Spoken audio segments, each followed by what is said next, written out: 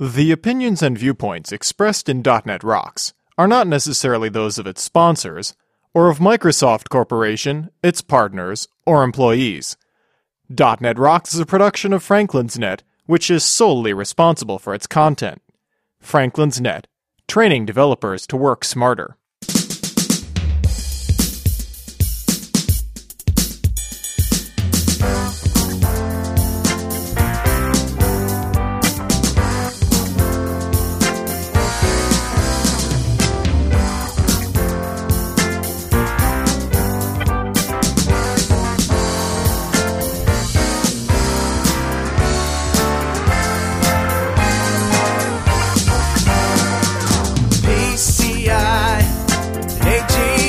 Hey Rockheads, stop invoking your long pointer and listen up. It's time for another stellar episode of .NET Rocks, the internet audio talk show for .NET developers with Carl Franklin and Richard Campbell. This is Lawrence Ryan announcing show number 315 with guest Brian Noyes, recorded live Saturday, January 5th, 2008. .NET Rocks is brought to you by Franklin's Net, training developers to work smarter. And now offering SharePoint 2007 video training with Sahil Malik on DVD, DNR TV style. Order your copy now at www.franklins.net. Support is also provided by Telerik, providing the best in Windows Forms and ASP.NET controls with first-class customer service. Online at www.telerik.com. And by Code Magazine, the leading independent magazine for .NET developers. Online at www.code-magazine.com. And now, the man who used noise reduction on Brian's audio track, and now he's only 3 feet tall, Carl Franklin. Thank you very much. Thanks, Lawrence. Thanks, everybody, and welcome back to .NET Rocks. Carl Franklin here, as I always am, twice a week for your listening pleasure with my friend, my cohort, Richard Campbell. Hello, sir. How are you? I'm well today, thank you. Yeah, you're well every day. Not necessarily. Better on some. Today's a good day. That's good. Because, you're here. I enjoy talking to you. Brian Noyes is coming up. Lawrence wrote a good joke. Everything's just working. What working you asked for. Everything's working. And we got the busy conference season coming up here. Looks like we're both going to be at Mix. We're both going to be at Mix. Yep. We're both going to be at Tech Ed. Yeah. Oh, my God. Should we really rattle them off? We've got Dev Teach in Toronto. Yes. And we're going to be there together. Yeah. We've got the Raleigh Code Camp this weekend. That's right. The Raleigh Code Camp. It's already sold out. I didn't even want to say anything. But... And normally I don't do code camps because I just don't have the time to do it. But it was just happened to be a time where the schedule lightened up a little bit. Yeah. And we had a way to make it work. So we did. Plus all our friends are going to be there, and that should be a lot of fun. Oh, yeah. And then we've got some real the conference season starts early, and it's just heinous. So Tech Ed, we're probably going to go all over the world with Tech Ed this year. Yep. And I'm not sure if we've got them all nailed down, but you want to rattle off some of these countries? We're going to Bangkok? Maybe? No, it's going to be Kuala Lumpur. It is going to be KL. It's going to be KL. Awesome. It's going to be Australia, Sydney this year. Australia, New Zealand. Yeah, and New Zealand will be Auckland. South Africa. South Africa, Durban. Looks like it's going to be Durban. Some of these are not quite set yet. Right. So we're still trying to sort all that out. Barcelona again. Barcelona's going to happen. Yep. And then, of course, Dev Connections. Connections Orlando in the spring. In the spring and in the fall as well. Fall in Las Vegas. And they're not going to conflict. I hope. We hope. Again. And we now got the week set up for SDC, Netherlands. And first week of October. The next immediately week. Followed by DevReach Bulgaria. DevReach Bulgaria. So yes, sir. Back to back. Another chance to set our shashlik on fire in public. Very nice. And if I get my way, we're going to take a little trip across Bulgaria that week. Yeah, you want to go to Bucharest. Well, I've on a tour of all Eastern European nations. I got to Lithuania this year, and of course, Bulgaria we've been to a number of times, so I figured if we could sneak up to Romania while we were visiting Bulgaria, that would be good. That'd be cool. Yeah, I really want to do that. I have a couple of friends in Romania. Maybe we could look them up. We'll figure it out. Yeah, we'll figure it out. But anyway, let's get right into Better Know Framework. Okay, what do you got for me?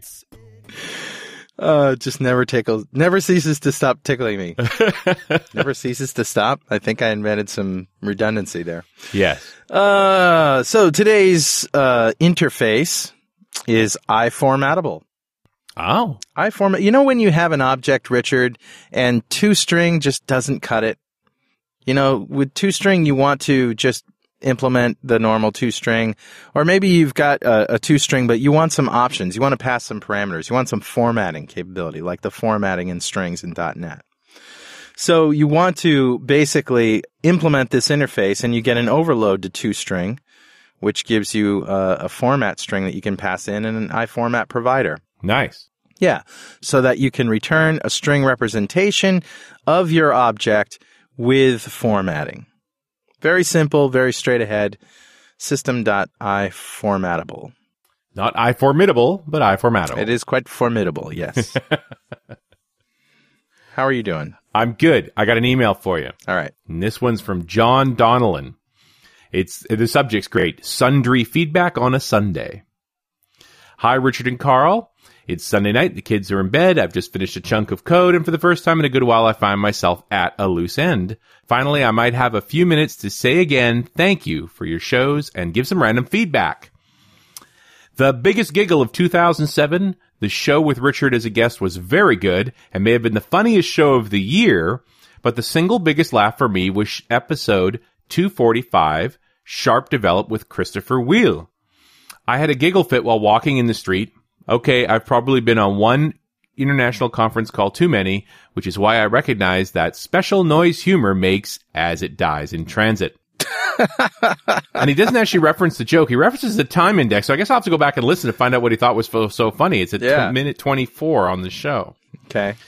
He has a program suggestion. I'm sure you're not short of ideas for shows, but I have a suggestion. I'd love to hear something about Singularity or Cosmos. I've heard whispers about Singularity for a while, but I've only heard about Cosmos last week. Seems like they could add a whole new dimension to .NET. I have no idea what you're talking about, but soon I will know, and we will make a show. On DNR TV podcast, if I heard right, you've relented and said you will cast the DNR TV shows. Great. One thought, have you considered doing an audio-only podcast of the show? Yep. Yes, we have. And not only that, but I have a 32-gig iPod Touch coming my way so that I can test out what everybody keeps saying, that the iPod Touch is a really good platform for watching DNR TV. I will test it myself, and if it looks good, we will, maybe try to make something that's custom fit for it, but I can't guarantee anything. Right. In the meantime, you should just be able to play the WMVs on the iPod Touch. Yeah, if you play a WMV on a player, an audio player, it will play. The other thing we're going to do with DNR TV is remove the zip. Right now, everything's in a zip file. And the reason we did that, and I've said this before, is that in the earlier days of DNR TV, we had more than one file linked together because a different codecs needed to be used to create the different types of files. We had the show itself, and then we had ads, and the ads were always bigger. And we didn't want to bloat the whole thing, so we zipped them all together with a playlist. But since then, we figured out how to do it with a single WMV, and it looks really good. So we're going to change the feed to support the WMV, and then you'll be able to get it with iTunes and blah, blah, blah, and everybody will have fun. So awesome. That's coming up. One more point. How to improve DNR TV. Okay. And speaking of DNR TV, I do have one gripe. Do you have any idea how annoying it is to have windows on my screen that I can't control? I am an administrator. There is no screen. Remote desktop, VNC, Telnet, remote key VM, X, virtual machine on my computer, which does not bend to my will. But this ruddy Camtasia thing just ignores me. Could you please select a screencast package that allows users to reach across the internet and back in time so that we can scroll across and read the text and, more importantly, play with some of those interesting apps on Carl's machine? Even better, could you allow the audio so we can argue with the guests? This would be particularly useful when we have the benefit of 2 years of hindsight. Thanks for the great shows, John Donnellan. I just don't know what to say to that, John. I know exactly what he means. I've been watching a DNR TV and gone and clicked on the window. Yeah. I mean, because it's a window. It looks so real, doesn't it? It does. Thanks, John. We'll fire you a mug. And if you have any questions, any ideas, any thoughts, any complaints, any flames, anything like that, send us an email, .netrocks@franklins.net. And with that, Richard, let's welcome back to the show an old regular of ours and a good friend, Brian Noyes. Brian is an architect with iDesign, the Microsoft Regional Director for the Mid-Atlantic region, and a Connected Systems MVP. He is the author of Developing Applications with Windows Workflow Foundation, Smart Client Deployment with Click Once, and Data Binding with Windows Forms 2.0, as well as numerous articles and developer publications. He's a frequent speaker at conferences internationally, including Microsoft TechEd, Dev Connections, VS Live, DevTeach, DevReach, and others. Welcome back, Brian. Thanks, blah, blah, blah. Those always sound so short when you write them, and then when you got to hear them, you're just like, oh my God, why'd I say all that crap? That's not a long one That's either. not bad. Boy, we get, if you actually put everything down that we've done, right, independently, all three of us, I admit, it's a long story. Remember the audience would be asleep. You remember when Les Pinter was on the show and we asked him for a bio and he sent us a story? Yeah, he said a novel. We're like, I'm not putting that on the website. Let's trim that down a little less. But it was all interesting, of course. It was very interesting, no doubt about it. Yeah. We've been busy. We have been. Hey, you mentioned in your bio here that you're a Connected Systems MVP, but now I guess the MVP program is changing a little bit, so no longer are you limited to one technology. Now you can be an MVP and specialize in different products. So actually, and I'm a Connected Systems MVP as of about a few days ago because I was previously a Solutions Architect MVP, and they retired that category because it was too ambiguous. And actually, before that, I was an ASP.NET MVP, which I moved out of because I wasn't doing that much ASP.NET stuff anymore. And it actually might just sound like a title to the listener, the big deal. So what your title changes. But what that does is it gives us access to the different teams. So when we're an MVP for multiple products, we can actually intercommunicate between these teams and hopefully, bring them closer together, which is a really good thing. Yeah, and in theory, the specific product team that aligns as closely as possible to whatever your category is the one that will pay you the most heed. But I think it's more just, the product teams develop their own relationships with outsiders that give good feedback. What's great, though, is if you have a problem that spans, that exists between two different products, then they each have to sort of focus on the same problem. It's a good way to be able to communicate. Anyway. I think it's going to be really interesting to see what dual discipline MVPs do to Microsoft, because you're exactly right. They're going to be able to leverage the two, ultimately make the product better. That's what I think. I think it's a really good step for them. And, it's not bad for us to add a few more products to our MVP resume line. Well, I think it'll help them with, there's so many kind of early adopter events and stuff like that are out there, but I think half the time the product team doesn't know exactly who to invite, and before the MVP categories were so misaligned and not specific enough that now these subcategories or specialties will give them better clues as to who might be interested. Right. So we're going to be talking a little bit about the new .NET 3.0 and 3.5, or just we're going to stick to 3.0 today? No, we can hit on 3.5 as well, because there's definitely, in the WPF and possibly WF we might get into space, there's definitely some new stuff in 3.5. I know that you guys at iDesign are expanding a little bit, recently brought on a new member. Yes, indeed. A big announcement this week is that we have Dino Esposito has joined our ranks at iDesign, so we're very happy about that. I'm always honored to be a part of iDesign with names like Yuval Lowy and Michelle, who are great people to work with as well, and just, really well-known people with a lot of good ideas, and bringing Dino into the mix is just really helping that out. And Mark Michaelis, too, is another one of our associates. Got to welcome Dino with a barbecue party. Yeah, exactly. That joke just won't die. It won't die. But I notice now you have a European arm. Yeah, we had dinner with him in Las Vegas at Dev Connections. As soon as we got in the cab, the first thing that came up was barbecue. Yeah, of course. It's a universal icebreaker with Dino, right? Yeah, exactly. So let's start with WPF. Sure. What's the state of it? Well, all the .NET 3.0 technologies kind of have a different rate of adoption, that's for sure. WCF is, I'd say, certainly the one that's got the most adoption because it brings the most to the table that can apply to everyone. WPF would probably be second, and WF I would say third as far as adoption rates. And I'd say the main, kind of hesitation that people have with WPF is that at first glance, it's kind of like, oh, well, it's just another UI technology. Why do I really need that? Right. And so you first have to kind of approach it from the perspective of what's different about it, what can it do for me? And when you try to simplify what it is, it really boils down to, well, you can create really cool eye candy.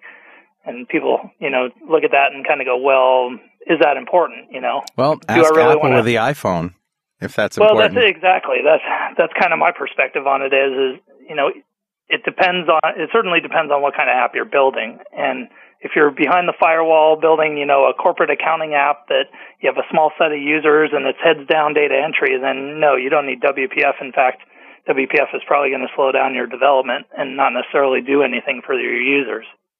But in any kind of a competitive scenario, certainly consumer-facing apps, or even, a lot of times, even corporate apps, there's still competition there in terms of, the boss has only got funding for 2 projects, and there's 4 that are being proposed, and yours is one of them.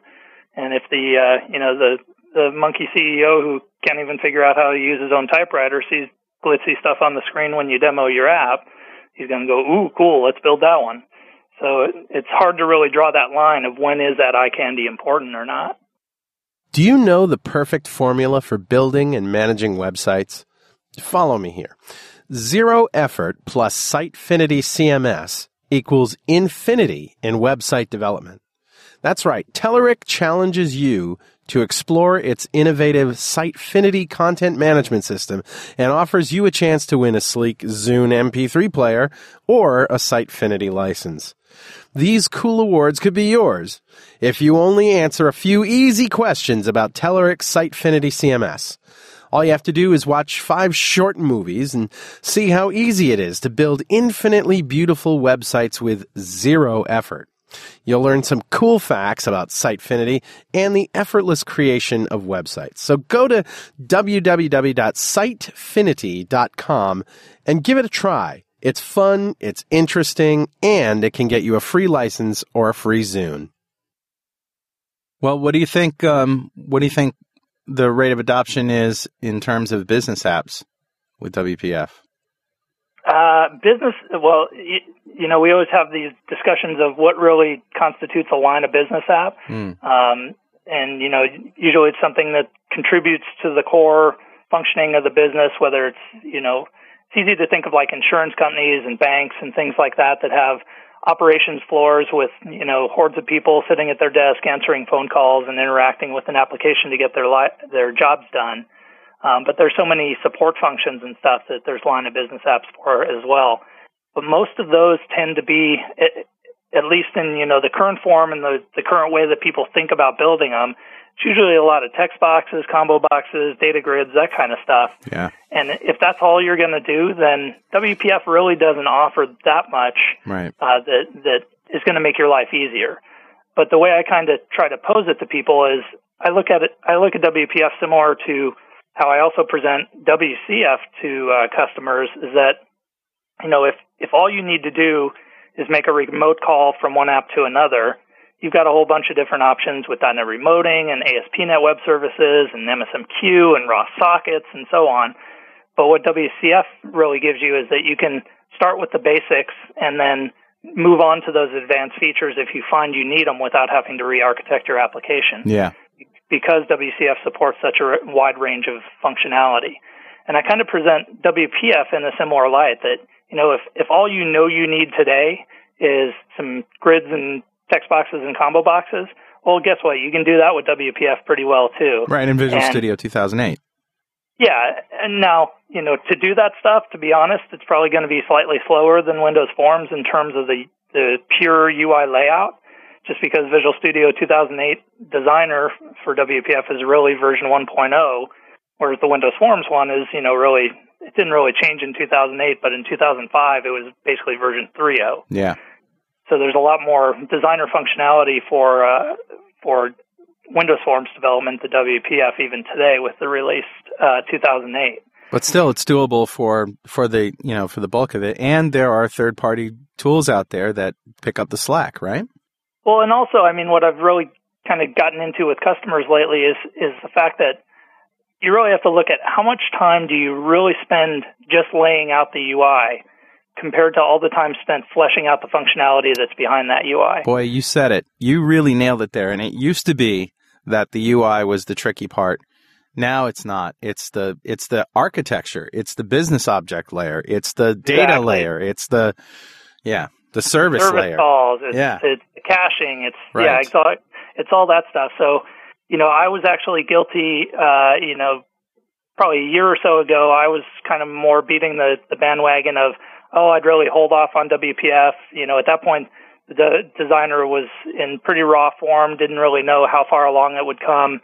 And I was thinking of things mainly in terms of just the pure, how long does it take me to lay out my UI? Right. And it is, significantly slower than Windows Forms for traditional data-bound scenarios. But, when you really get down to it, just getting the basic functionality there, getting the controls on the form and stuff, and especially when you start to move into, leveraging what WPF is good for, and that's if you try to start to brand your app and give it a more unique look and, some styling and theming and those kinds of things. Yeah.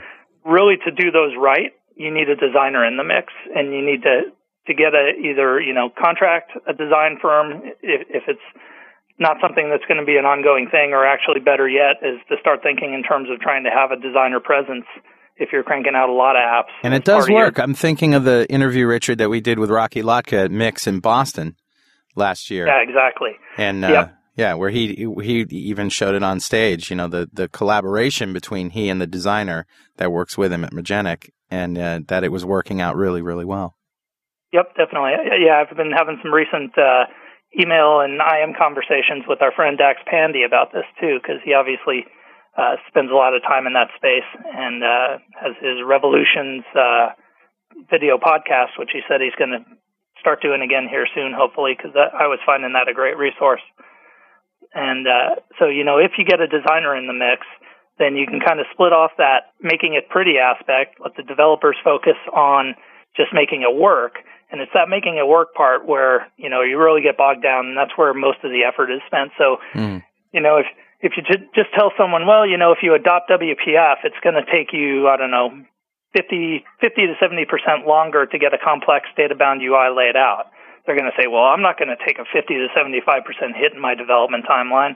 But then if you really look at it, it's like how much of your overall development timeline is really spent in UI layout. It's probably 10% or less. Brian, does using WPF in Studio 2008 force you to not write code in your forms behind things, or can you still do that?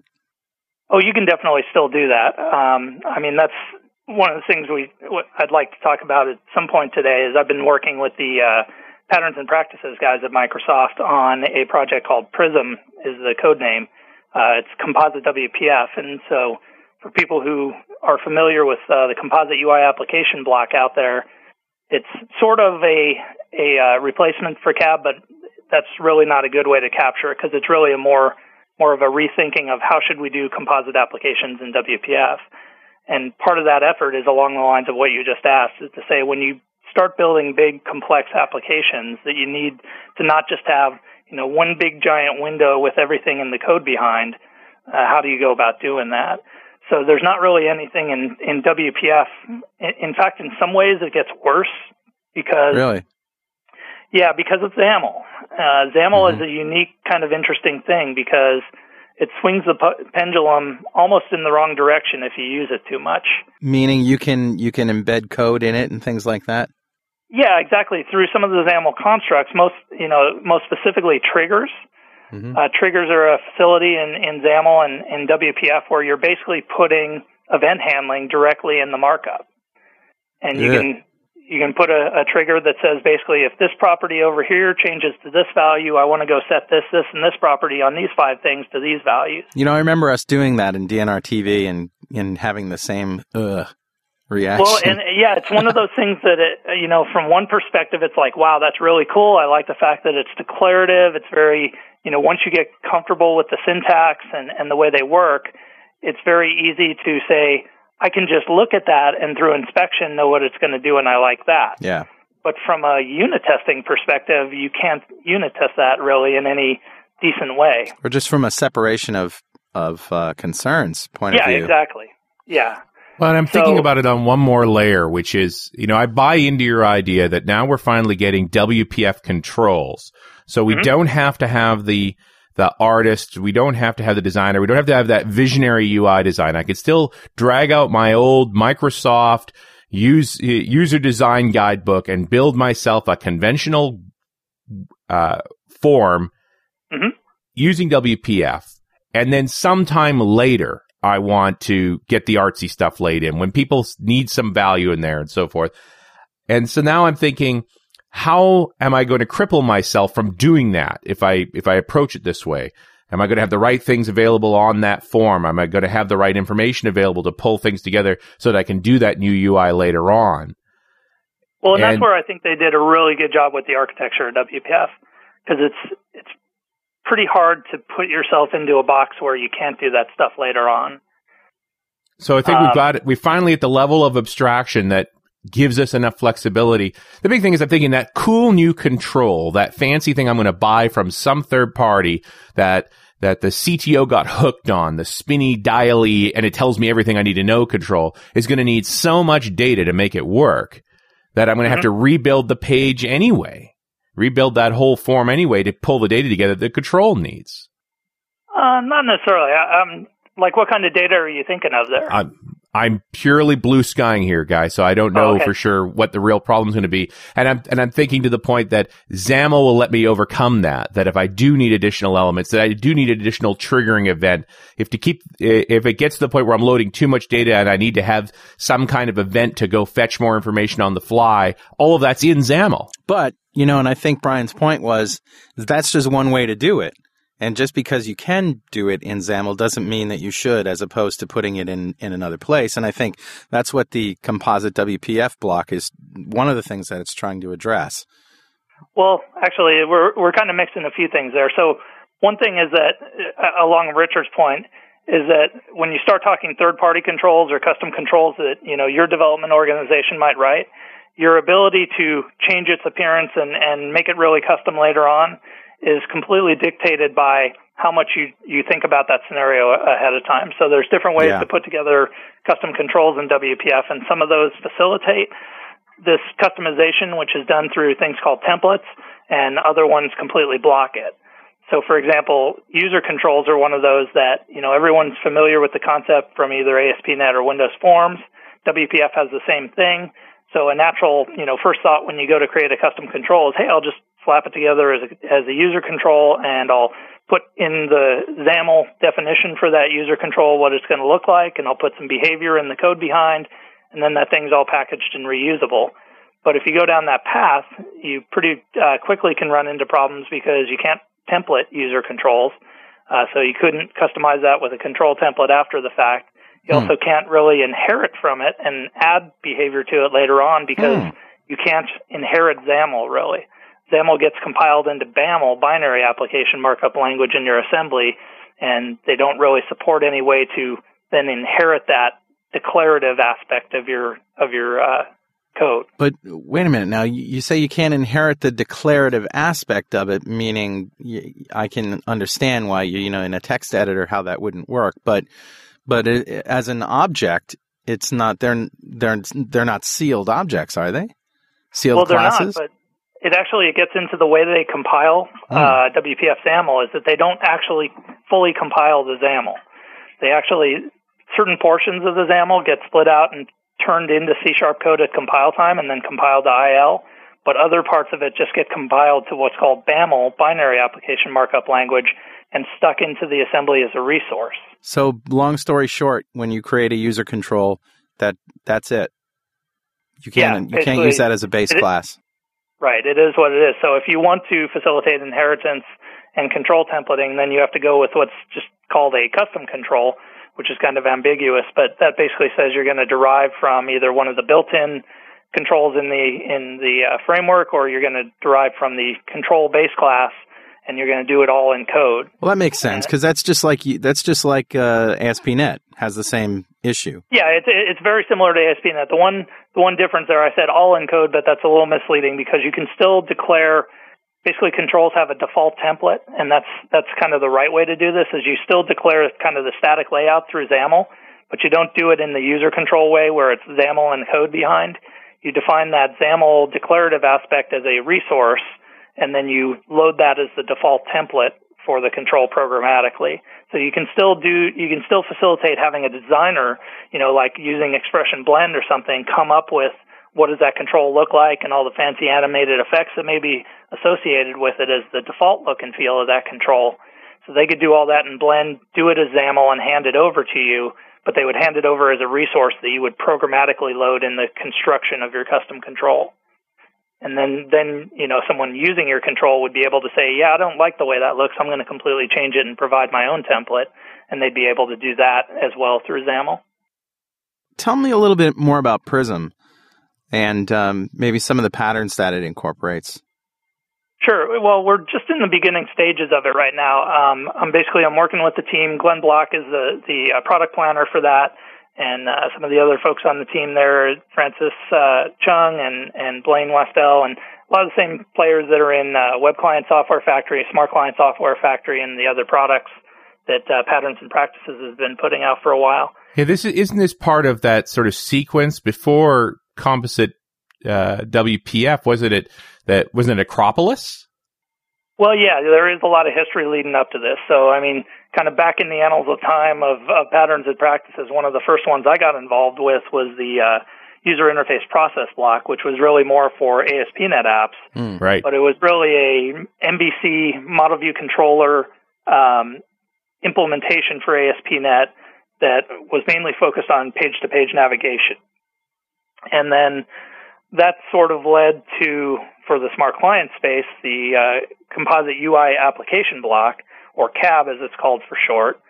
And then CAB led to the Smart Client Software Factory, which basically, in a nutshell, SCSF, or the Smart Client Software Factory, made CAB usable in terms of providing additional guidance, reference implementation, stuff like that, and some additional application blocks. And then there was Web Client Software Factory, which was an analogy or a similar thing for the web space. And then somewhere in there, part of the charter, at least my understanding of the Charter of Patterns and Practices in the big scheme of things is, they're supposed to gather best practices and stuff from the way people are using the framework and the tools out in the field, put that out as guidance so everyone can kind of do the best practices, and then try to roll some of that back into the framework by having the product teams merge the good ideas back into the framework for the long term. And so Acropolis that you mentioned was sort of an effort in that direction. That CAB was very popular for the Windows form space for large enterprise apps, but it had certain shortcomings. And so part of Acropolis Charter was to basically sort of bring some of those ideas for building composite applications for WPF. And part of the problem for Acropolis was their scope kind of went out of control. They went from just being WPF to being WPF in WinForms, and it wasn't just about composite. They were also going to be an application framework along the lines of what MSC used to be, and they kept taking a lot of input, and I think they just took and listened to too much input and kept saying, yeah, we can do that, we can do that, we can do that, and then all of a sudden it was kind of like, well, we could do all that, but we'll ship sometime next decade. And so for now, my understanding of it is Acropolis is kind of on hold. They are working on kind of what comes next, but none of that has been really announced yet. And so in the interim, basically Patterns and Practices came along and said, well, we can sort of step back in this void and come up with a composite solution for WPF. Which is really just taking a smaller bite of the Acropolis pie and saying, well, let's figure this out, and maybe someday we'll be able to integrate that back into the bigger picture that Acropolis was trying to get to. Right. Exactly. So basically composite, Prism or Composite WPF is really just focusing on the composite construction. The idea is for a large team, and some of the key spaces that this fits in is if you have a distributed team, you have, or a large team that's kind of composed of smaller teams that are going to work mostly independent to bring together a big complex UI application. then you can't afford to have that one big form, with 10 different panels in it, all doing different things, all being built by different people, and have the spaghetti code that results from trying to make that all work together. So you start to decompose the application into smaller modular parts, and being able to build and test those modular parts on their own, and then bring them together into a single composite application.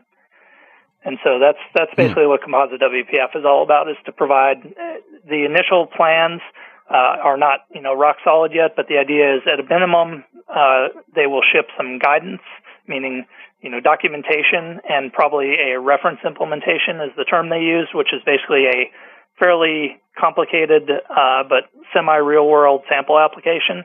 So not just a hello world, with a couple of buttons on it, something that represents a real world scenario for the kinds of domains where you would want to do a composite app, but trying to keep it from getting so complex that you get lost in the noise of the scenario and don't see the construction of where Composite WPF is helping you out. Well, and it does. I do get the sense that once again, Microsoft has given us enough rope to hang ourselves with, and there's enough different ways to try and solve this problem that you're sure to pick the one that makes sense to you first, and then find out later it was the wrong way. And that backs into your whole thought about you shouldn't do everything in XAML. Well, and this is where, I said an oversimplification of what it is it's CAB for WPF, but it's not that for exactly the reason you just mentioned. Mm-hmm. One of the big complaints against CAB was that CAB really became an all or nothing prospect. Right. You had to design your app from scratch to be a CAB app, or it was pretty much game over. You couldn't really just bring in little aspects of CAB. You had to buy into it from the start. So that's definitely, a key scenario for Composite WPF is to say we want to support, first off, being able to we're calling it a brownfield scenario, being able to bring aspects of Composite WPF into an existing app. You just mentioned something brownfield, which I just learned this parlance from Keith Please, and I guess it's emanating from out west somewhere. Well, he works a lot with patterns and practices too. Right. So the greenfield application is like a blank slate. It's a green pasture, right? Is that the whole idea? Right. Exactly. And a brownfield has some support structure in it. It's sort of like a template or code-gen or some It's kind brown. It's got poop on it. Yeah. The cows have been grazing. Yeah. Well, but it's interesting in the WPF context to talk about that because, first off, what people think about in that case is they think, oh, that means I can take my Windows Forms app and use Composite WPF to somehow get me into the WPF space. And that's not the brownfield we're talking about here. Right. It's really more that, for these kinds of apps, often people they get started on an app, and maybe a brand new app, so it may start as a greenfield app, but they don't start out, with Composite WPF from day one.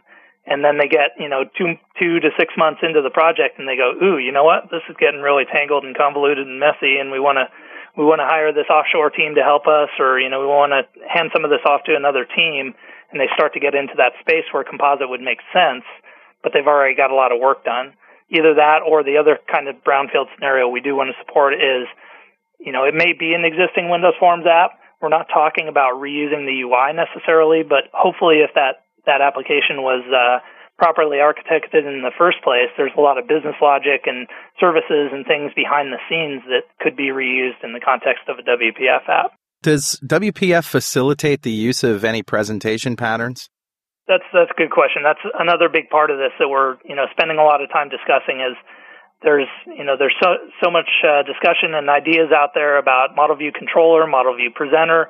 There's a new one called Model View View Model, which I hate the term for, but it's actually when you dig into it, it's actually basically you can look at it as a refinement of either Model View Presenter or Model View Controller that aligns well with the constructs of WPF.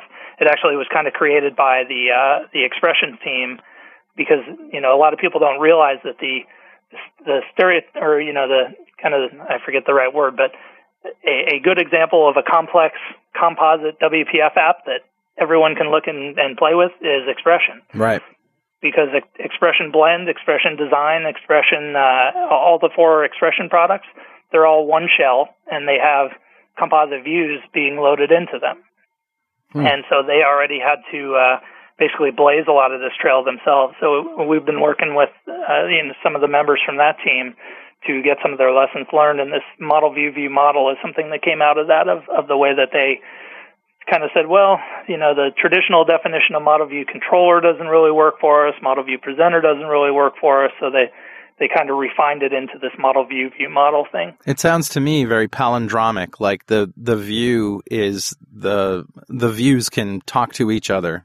Is that the way it seems? Well, what it really boils down to is the view model portion of it is just, I think of it as a chunk of state. If you think about, the kind of state that the UI elements themselves care about, you may have coupling between like a checkbox and the text being, whether any text is in a text box to say whether a checkbox is enabled or something like that. So there's all this state that's associated with chunks of your UI that maybe don't map one for one to things in your domain model, in your actual model part of all these model patterns. And so the view model is just kind of an extraction. It's something that sits in between the view and the actual domain model that more closely maps to the individual pieces of state you need for the view itself. All right. So it really describes three things: the model, the view, and the view model. Right. Okay. I understand now. So it's 4 letters, but 3 concepts. Yeah, there really needs commas exactly in there or something. Well, and our discussions of it with the PNP guys, what we really said is you may actually still need a controller and or a presenter to really do it right. So it really just addresses the interactions between those 3 parts, but there's certain portions of your logic and behavior that you still may want to factor out to either a presenter or a controller as well.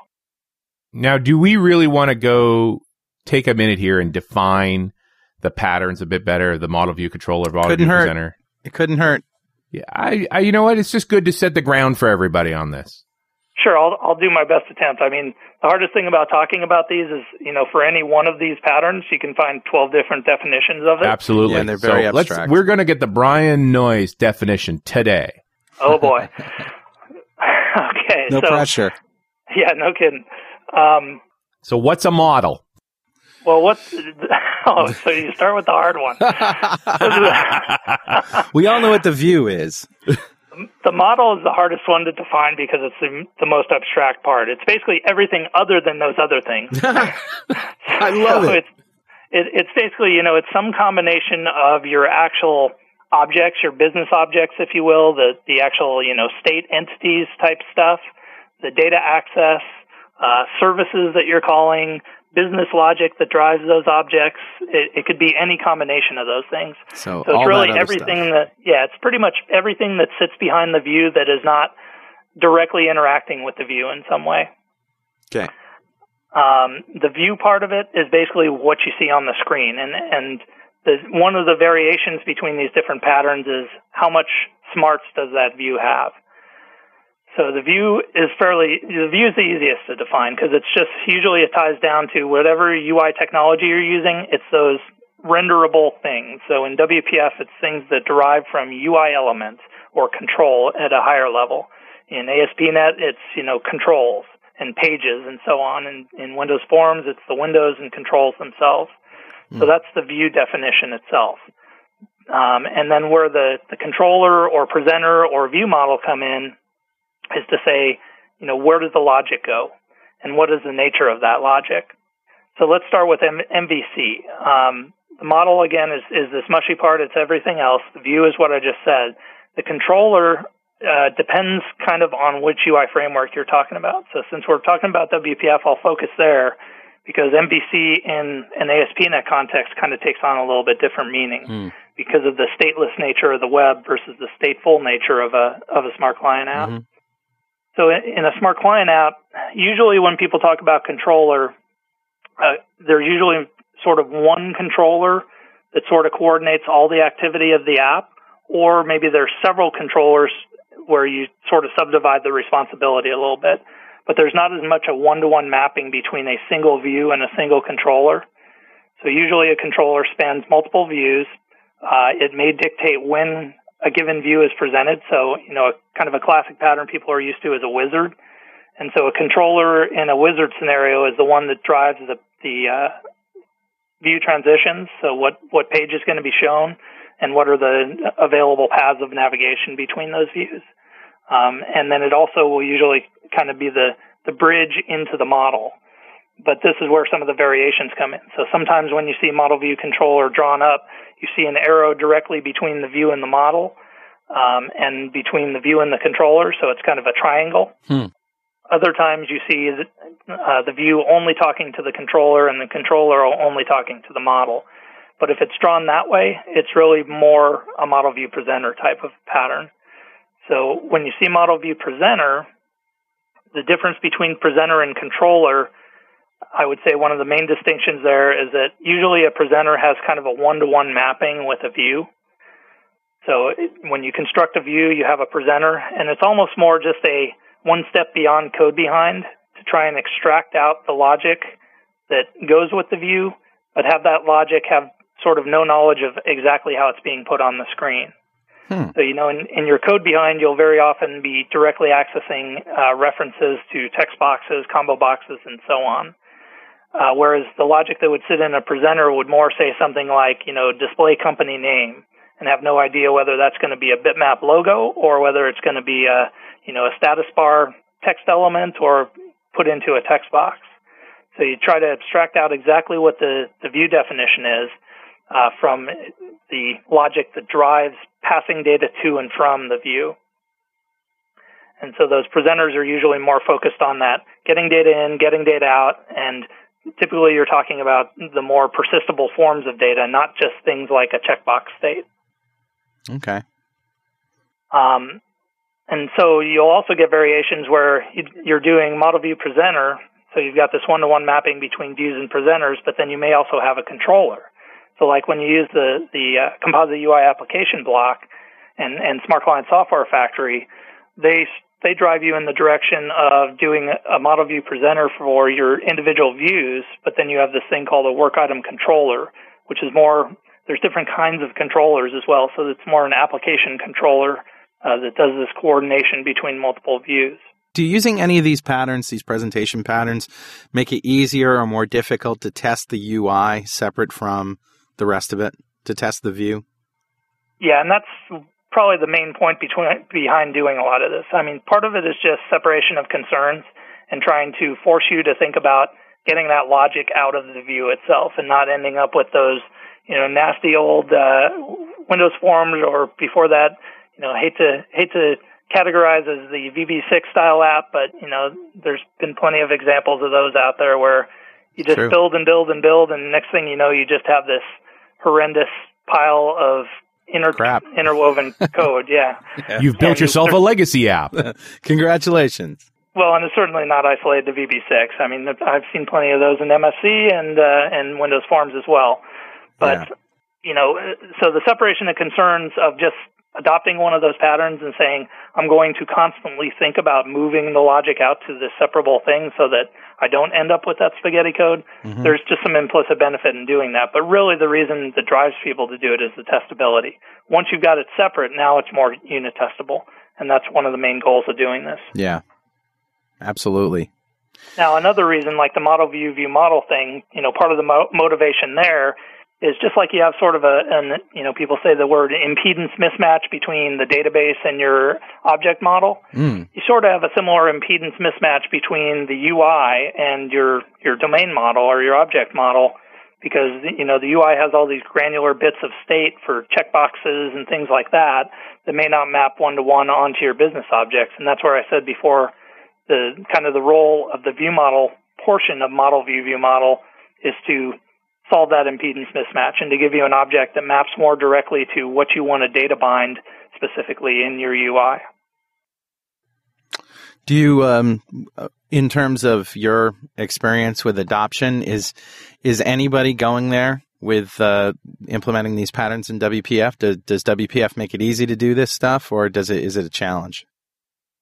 I wouldn't say it's any easier or harder to do this in WPF because you have a similar separation in terms of, well, with Windows Forms, it was all code, whether it was the designer-generated code or, the code you wrote for putting together your form. Right. It was all already in a code construct, but you already sort of had the same separation that the designer-generated code, at least with .NET 2.0, was in that separate .designer.cs file.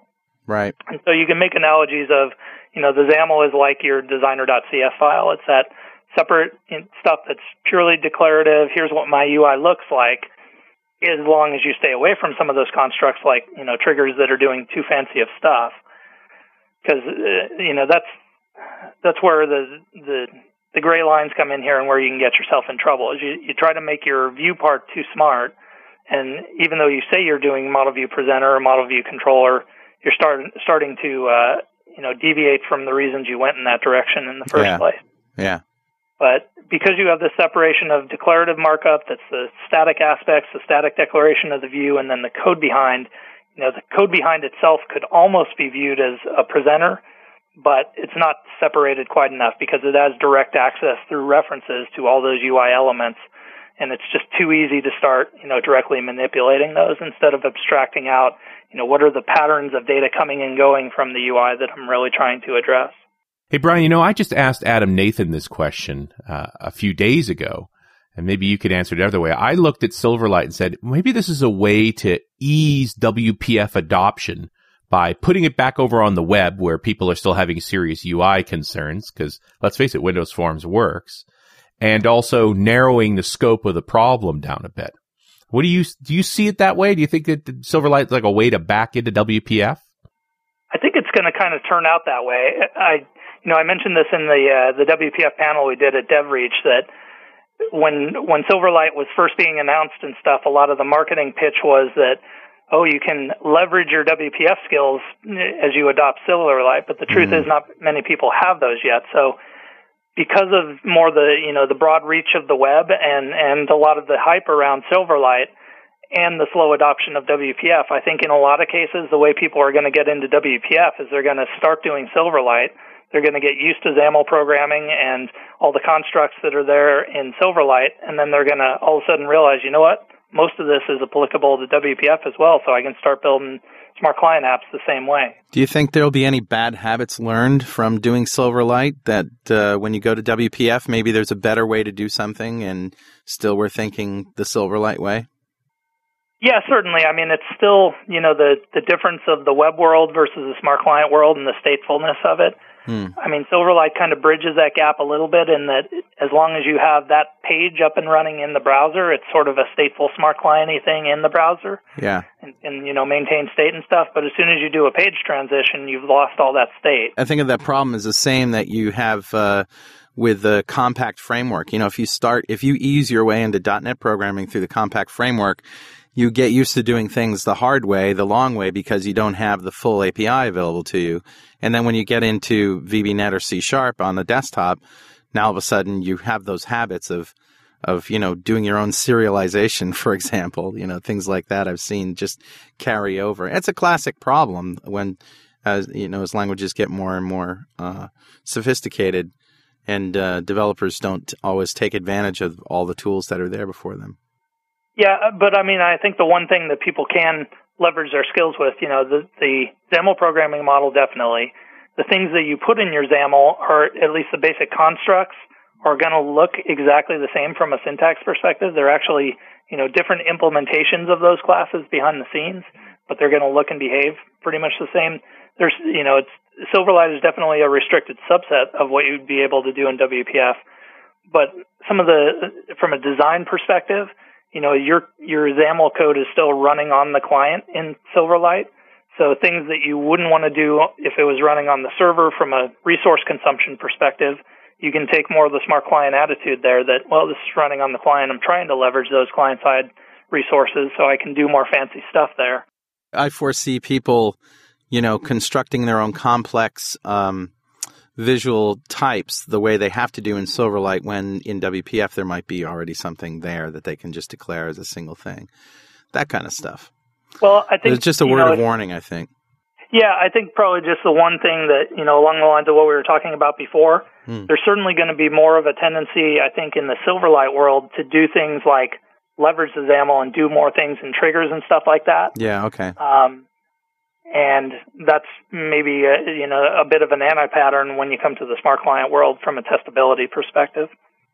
All right, look, we got about 15 minutes left, and we still haven't talked about workflow, and I know you wanted to, so let's do that. And specifically, why has workflow taken so long to catch on?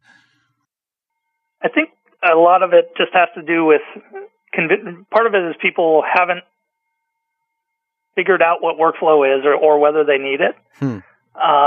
Part of it is if they think they need it and they start to look at it, it's hard to get their head around.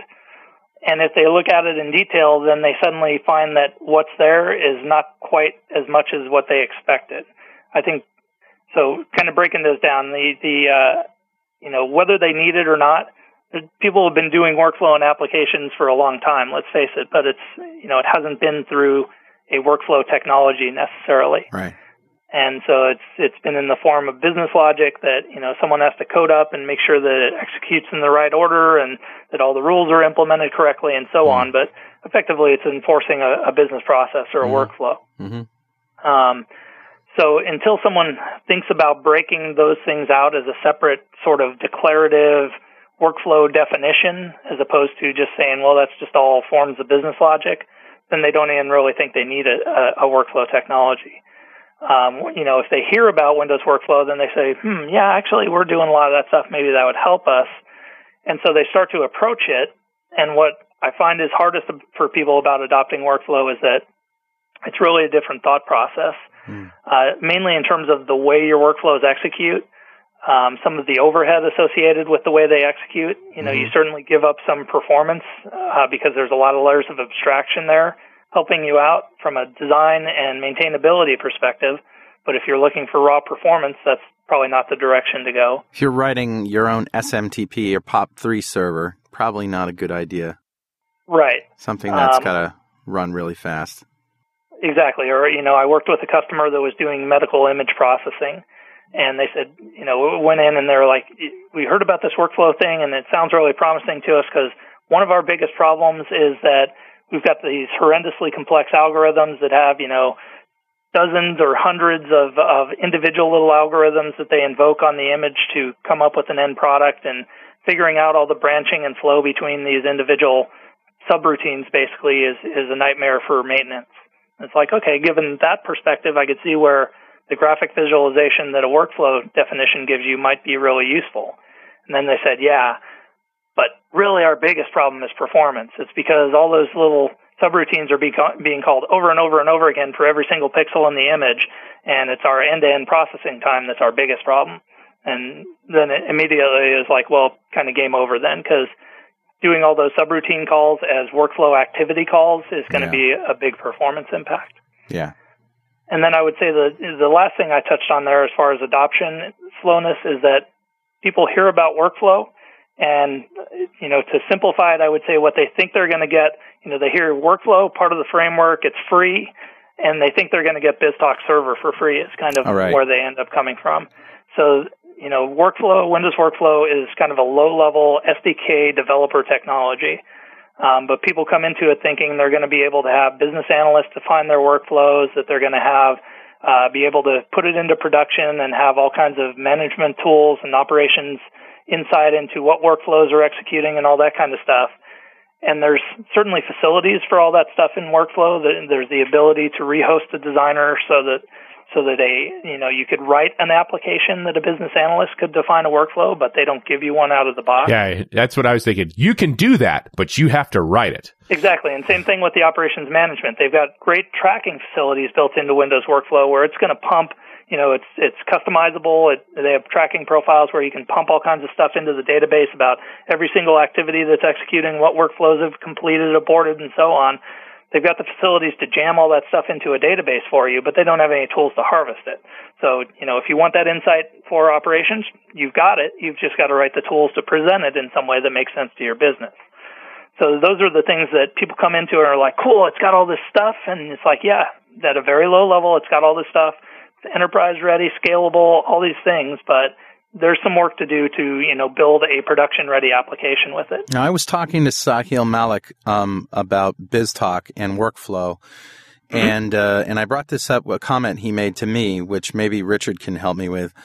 or you too, which was that workflow doesn't have orchestration. And Aaron Sconard said, "Oh, yes, it does, but I think maybe our definition of orchestration was a little bit different."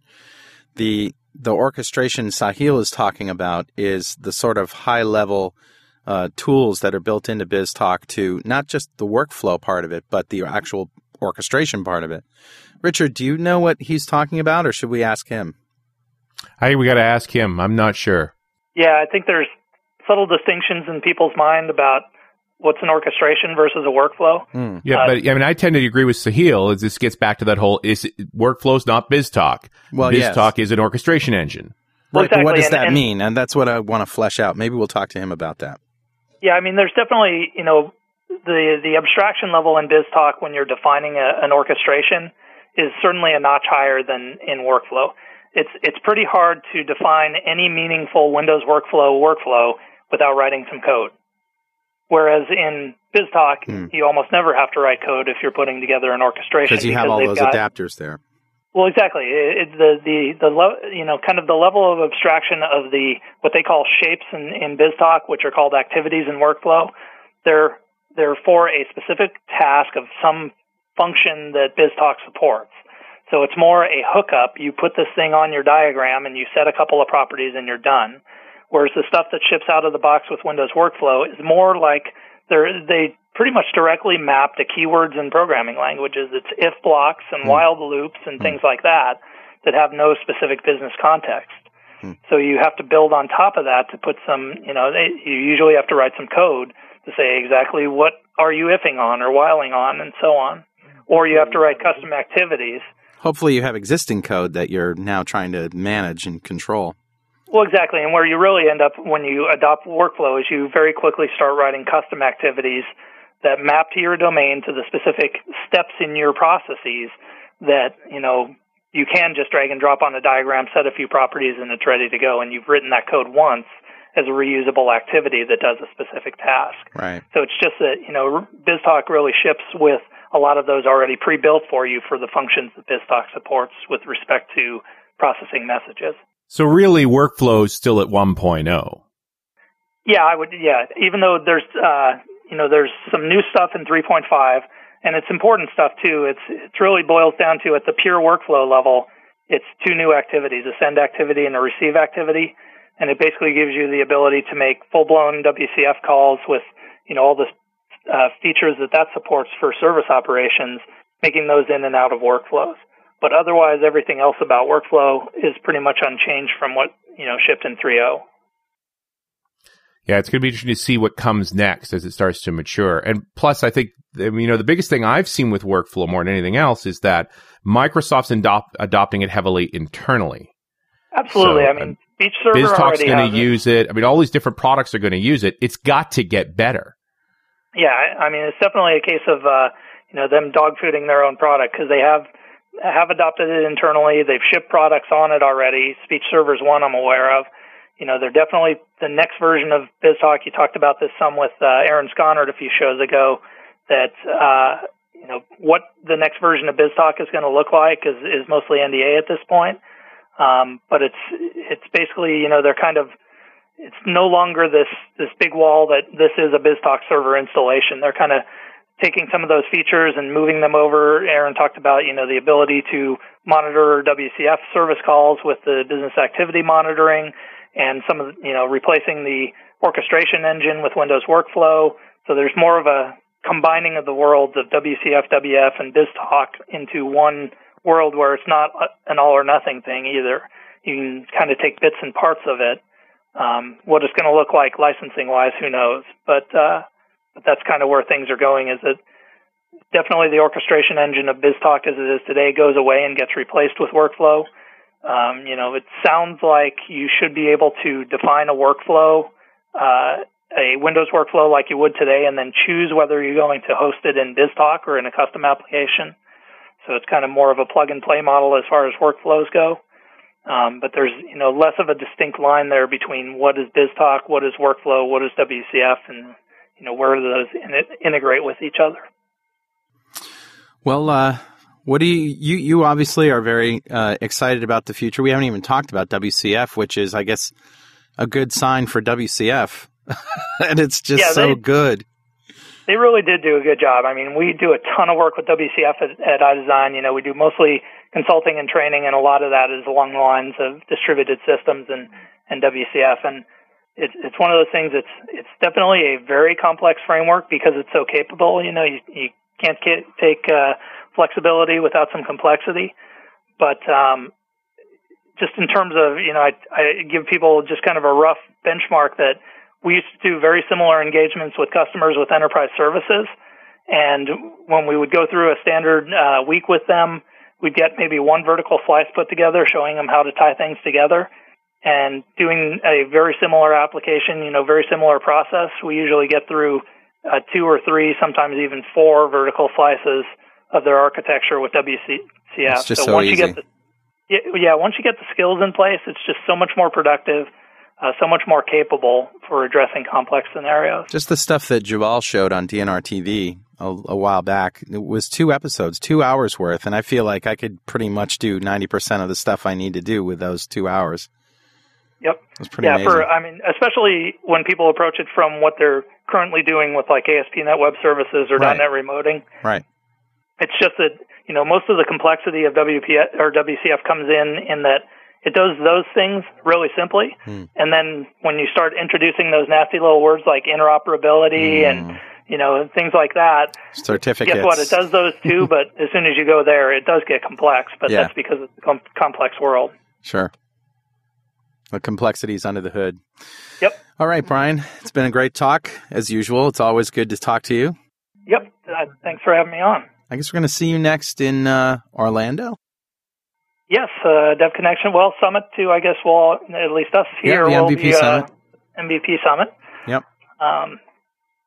And I did want to make a kind of a quick one-time offer, if I could. Sure. We do have, speaking of WCF, we have a great WCF resource CD at iDesign.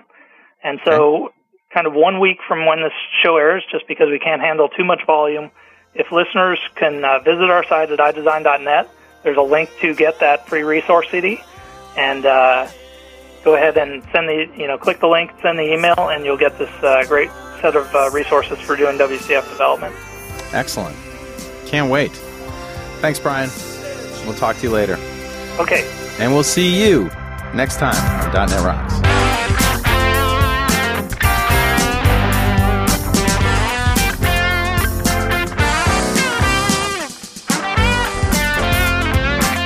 .NET Rocks is recorded and produced by PWOP Productions, providing professional audio mastering, video, post-production, and podcasting services. Online at www.pwop.com. .NET Rocks is a production of Franklin's Net, training developers to work smarter and offering custom on-site classes in Microsoft development technology with expert developers. Online at www.franklins.net. For more .NET Rocks episodes and to subscribe to the podcast feeds, go to our website at www.dotnetrocks.com. Got a transmitter banned by the FCC. Yes, I'm a